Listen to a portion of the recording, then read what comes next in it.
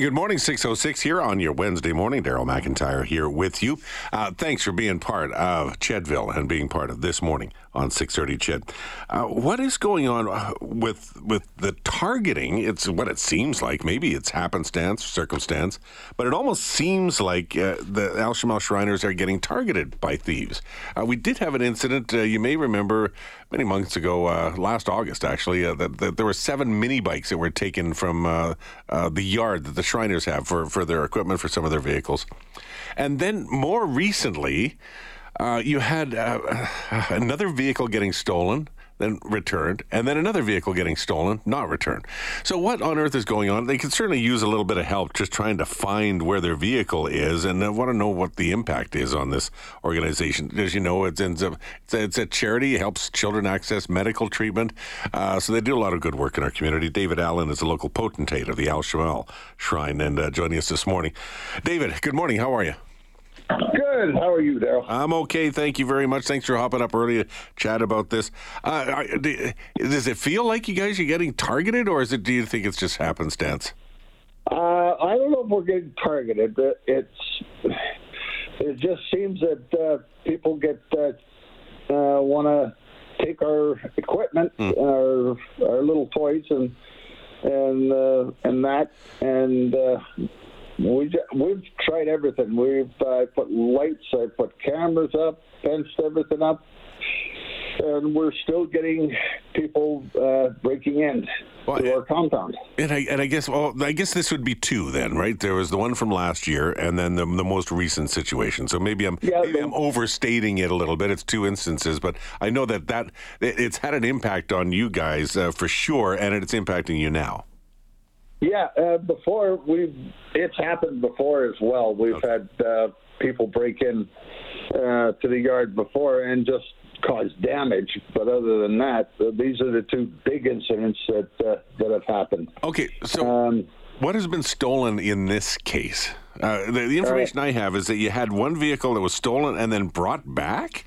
Yeah, they stole a 1991 Dodge 3500 truck that we had bought to haul one of our trailers around. Yeah, big old one-ton, old one. It's not exactly a primo choice. No, it was far from primo, let me tell you. And they drove it around all night. They stole it at 8 o'clock at night on Saturday. And that's this past Saturday here. Yeah.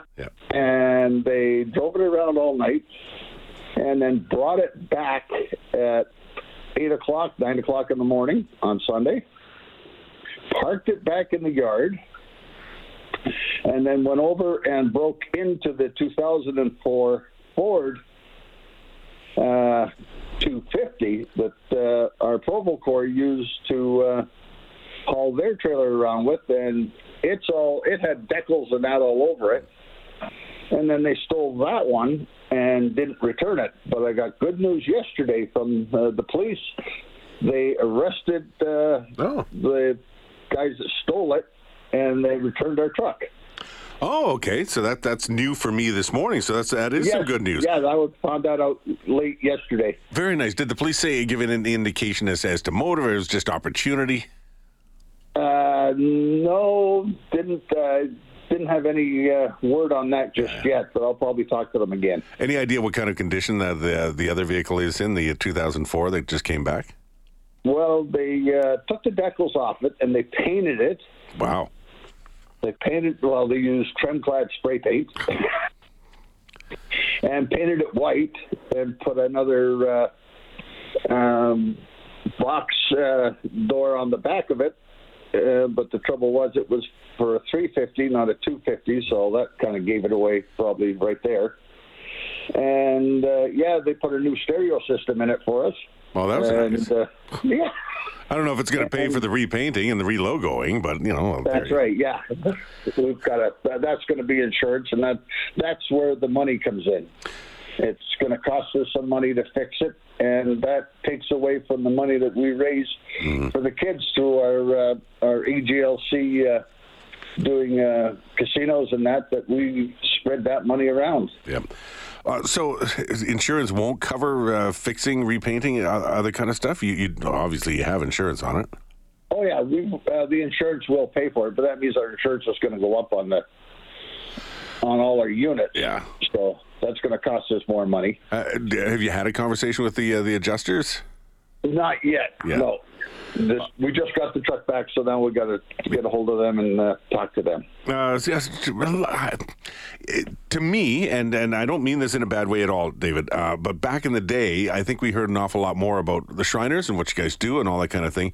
I don't know if your profile in the community is as high as it once was. So for the people who are not familiar with what you do and the different charitable activities that you're involved in, can you just sort of share some of what you're busy with and where some of these charitable dollars do go? Okay, so our main charity is our hospitals for children, but we also supply money to charitable organizations here in the city and in northern Alberta. Here in the city, we have the Zebras and the Little Warriors you do as well, Warriors, don't you? That's it. Yeah. Try to remember them. That's all right. Little Warriors. Yeah. We do Windhouse. Mm-hmm. We do Bessie's Place. Yeah. We do. We've done Stollery and donations. We give back to the community as much as we can, and with all our units giving to our community. We have a transportation fund that we use. We call it our transportation fund because it supplies the money that we send children either to Stollery if we can get them here, that's where they can be helped the most without going out of province. And then we also have Montreal where we send the kids to Montreal, and we pay for everything for transportation, hotels, food, everything we pay for. They don't pay a cent to get the child to Montreal or into Edmonton to do to help. Hey, David, I was just curious about this because, I've sort of, I have friends or people I've worked for back in the day who have been involved in Shriners, for example. What's the health of your group? When I say that, is it tough getting new members in? I mentioned sort of the public profile. I don't know if it's the same as it was in the 70s, 80s, etc. So where are you guys at as far as either getting new members or like the health of your group, or is it thriving? Surviving? Where are you at? We're just surviving. Our membership used to be up in about the 1,200 range. We're now down to 379 members, and it's to try to get young people to join the Shriners is a little hard. We also have because our members come from the Freemasons. Mm-hmm. You have to be a Freemason to be a Shriner, and so all Shriners are Freemasons, but not all Freemasons are Shriners. Yeah. So that's and times change, right? And attitudes and what just the groups that people are uninvolved with change over the years. Yes, and that's what we're finding. Like young couples now are raising families, and mom and dad are both working. Kids are involved, and they like to be involved with their kids now. It's not like the old days when mom stayed home and dad worked, and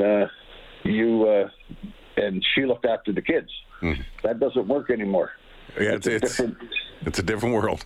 It's a different world altogether. Yeah, while you guys continue to do your work, we appreciate the efforts you do, especially for children's hospitals, but all of the different charities you mentioned.